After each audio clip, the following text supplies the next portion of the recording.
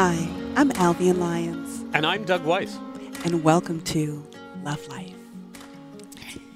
So, Douglas, we've had a theme over the last couple of months that really speak to real connection, meaningful relationships, how we define those things, what they really mean to us. I mean, we've kind of been peeling back some layers where that's concerned. And we were asked a question.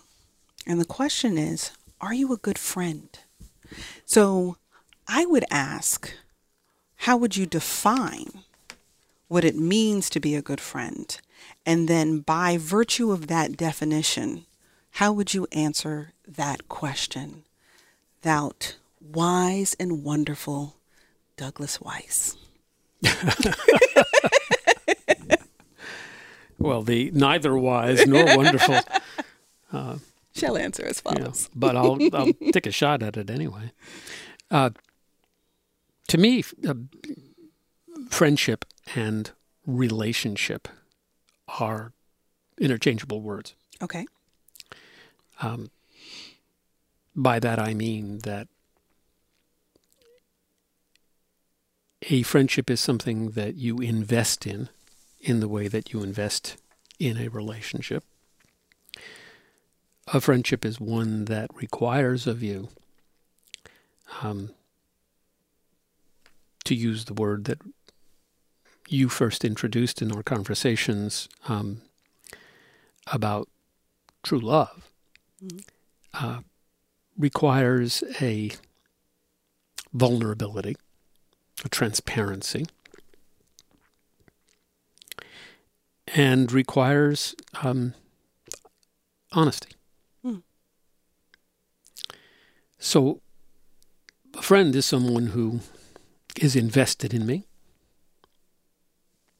and in whom I am invested.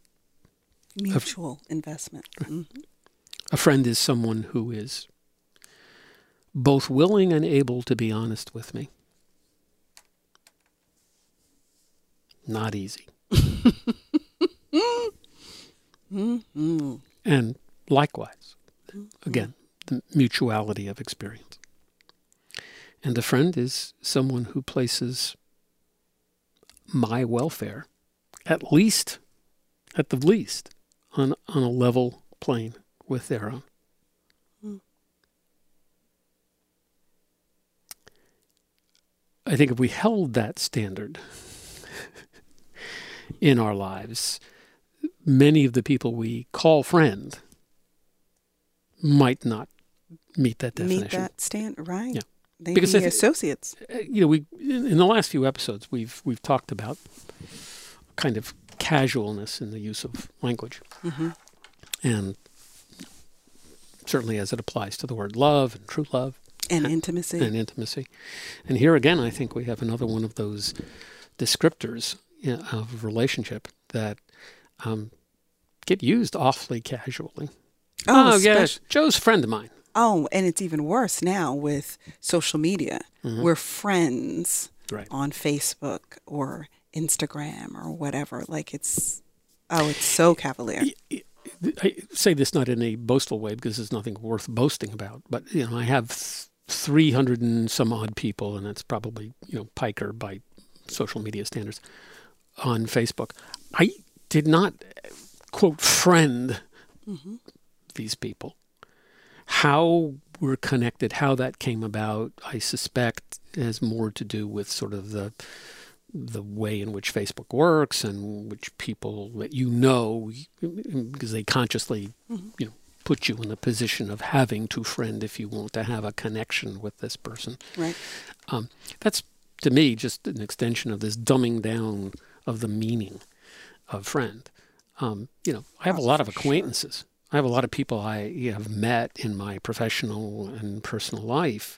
To say that they're my friends, right, it's really not true. Right. I accept the social convention of it. And it's even not true to say that, there are people I see frequently who are part of my social circle who I would describe as friends of mine. Mm-hmm.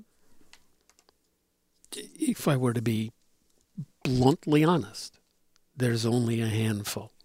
Agreed. That meet the definition that I brought up earlier.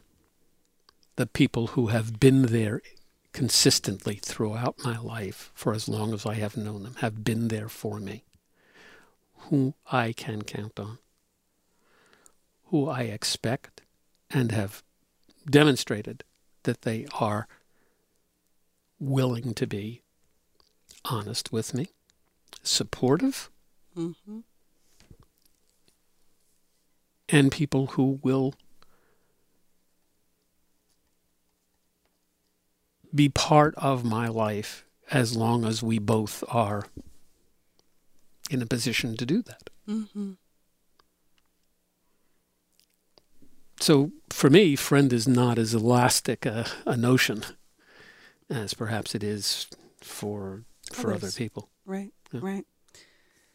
Yeah, you used a word that I think is so apropos for how we are to define friendship. Friendship is an issue of investment, and investment for me really speaks to sacrifice. What am I willing to give up for you? And I have referenced this before when we were doing a segment on true love, but I have learned how to be a true friend as a byproduct of someone being an incredible friend to me. And I've talked about Chelsea before, but whenever I think about love and friendship, she's the first person I think about because of the way in which she does friendship. And I can't speak for what it's like for anybody else to be friends with her, but to be on the other side of her love, to be on the other side of her friendship, to understand what it really means for someone to be willing to give of themselves in order to see the best happen for you. Chelsea happens to be a lupus warrior. So, she's actively fighting against a disease that I absolutely believe she will conquer without question. Mm-hmm. But there are days that I know that she pushes past how she feels in order to be there for me without my request. And sometimes I have to look at her and say, you need to go back home. It's okay. I can do this. You don't need to do this. And she'll push anyway, because she is that kind of friend that I am going to be there for you for as long as I'm capable of being there for you. And deeper yet, and you better let me. So sometimes I have to just let her be there for me, because it is so wired inside of her that love is to give and to serve and to be there. And if you think about Gary Chapman's work on the 5 love languages, mm-hmm. for instance, so when your inclination to love is through your language, and for me, love is often quality time and words of affirmation. So I tend to love in the same way. I tend to give love in the same way that I like to receive love. But for other people, they may need, in order for them to be able to hear, I love you, they need you to be able to deliver that love in a language that they speak. And her love is often in acts of service. She is always there for me. And I did not have a concept of what it feels like to have somebody be there for you like that. I was always the friend you can call at 3:00 in the morning, and it doesn't matter. I don't mind sacrificing my sleep to be there, because language for me were words of affirmation. That's how I would love. But to understand what it feels like to have someone show up for you, to be present for you, to sit by your bedside when you are sick, to go pick up your prescription for you if you need something, to be there for your kids if you're at that point in your life, to understand the friendship through the lens of service one to another, changed the way I understood friendship, such that I wanted to be a better friend to her and to the other people in my life, because I could feel what it's like to have someone be there for you like that. Mm-hmm. That I understood what a good friend does. And I recognize, to your point, that I am only a good friend to a small group of people because those are the people I will get out of my bed for at 3 o'clock in the morning. Those are the people that if I have it in my bank account, then you're going to be okay. Those are the people that I don't worry about myself first. I think about what it is that you need, and then we'll figure out the rest after the fact. Friendship is an investment at real levels, but the return that comes from that cannot be measured. It's the thing that you take with you past the grave. Mm-hmm. And I would never know those things had it not been for what she's taught me inside of friendship, how to really be a good friend to someone. Well, I think, there are degrees of friendship. That is to say that there are many people in my life for whom I do things that require considerable effort on my part, but I would not count them I do agree with as you. friends. I do agree with you. I have some that Only definitely because fall in that category. It's possible that we could become friends. Right.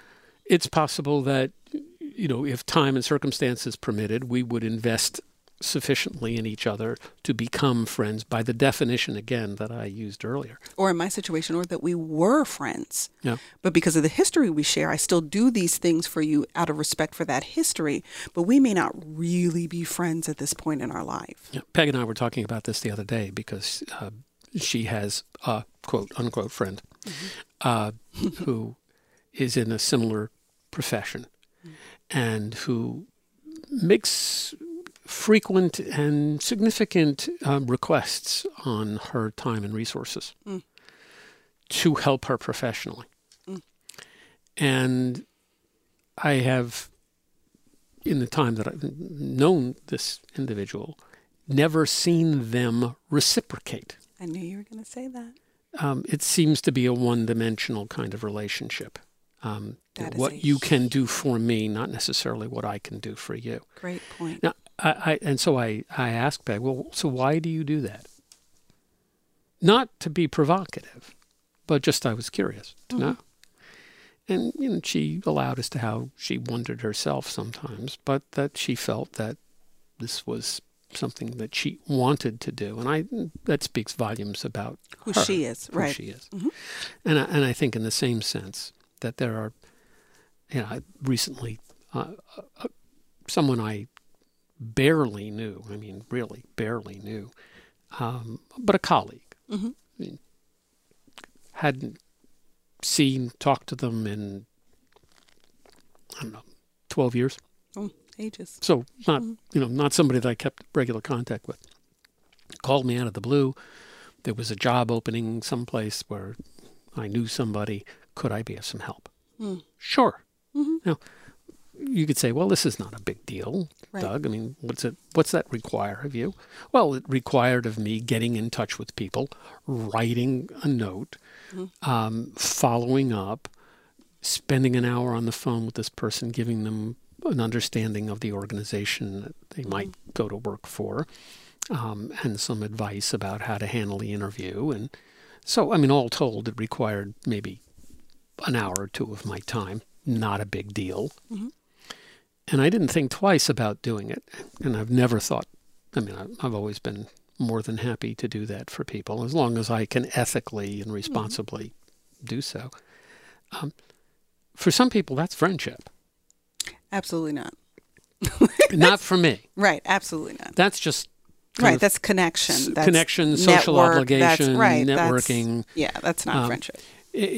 And not to be cranky about this, but I do think that we've allowed our sense of what it means to be a friend to become less impactful, less important, more casual. And I don't just mean in the everyday sense, but the whole notion of, these are my friends, this is my family. Right. That is sometimes used. And if you really probe into it, you find out that it's not. Nah. Yeah, I'm with you on that, because people who are in my intimate circle find out very quickly that friendship for us is family, and family is investment and sacrifice. And We call it our red zone. That, there are lots of rings, and there are lots of people who are part of those rings, but not everybody is inside of your red zone. And that's where friendship and family really rests. The people that you will lay it down for. Mm-hmm. And when you have that, that is an enormous gift, but it is not going to be the 5,000 people that you have on Facebook, for sure. Well, we certainly hope that you have some true friends in your life. We've enjoyed being with you last few minutes. As always. Hope that you'll be back next week. And we want to thank Kamaria Mason, our producer, Todd Washburn, our recording engineer, and you, our listeners. If you have some thoughts, would like to write to us, please. It's Alvian at lovelife.digital. Or Doug at lovelife.digital. And we'd be very pleased to hear from you. Mm-hmm. We'll write back. Mm-hmm. And if you have some thoughts for a show, we'd be happy to do it. We would love to take that up on air. See you next week, folks. Have a good one.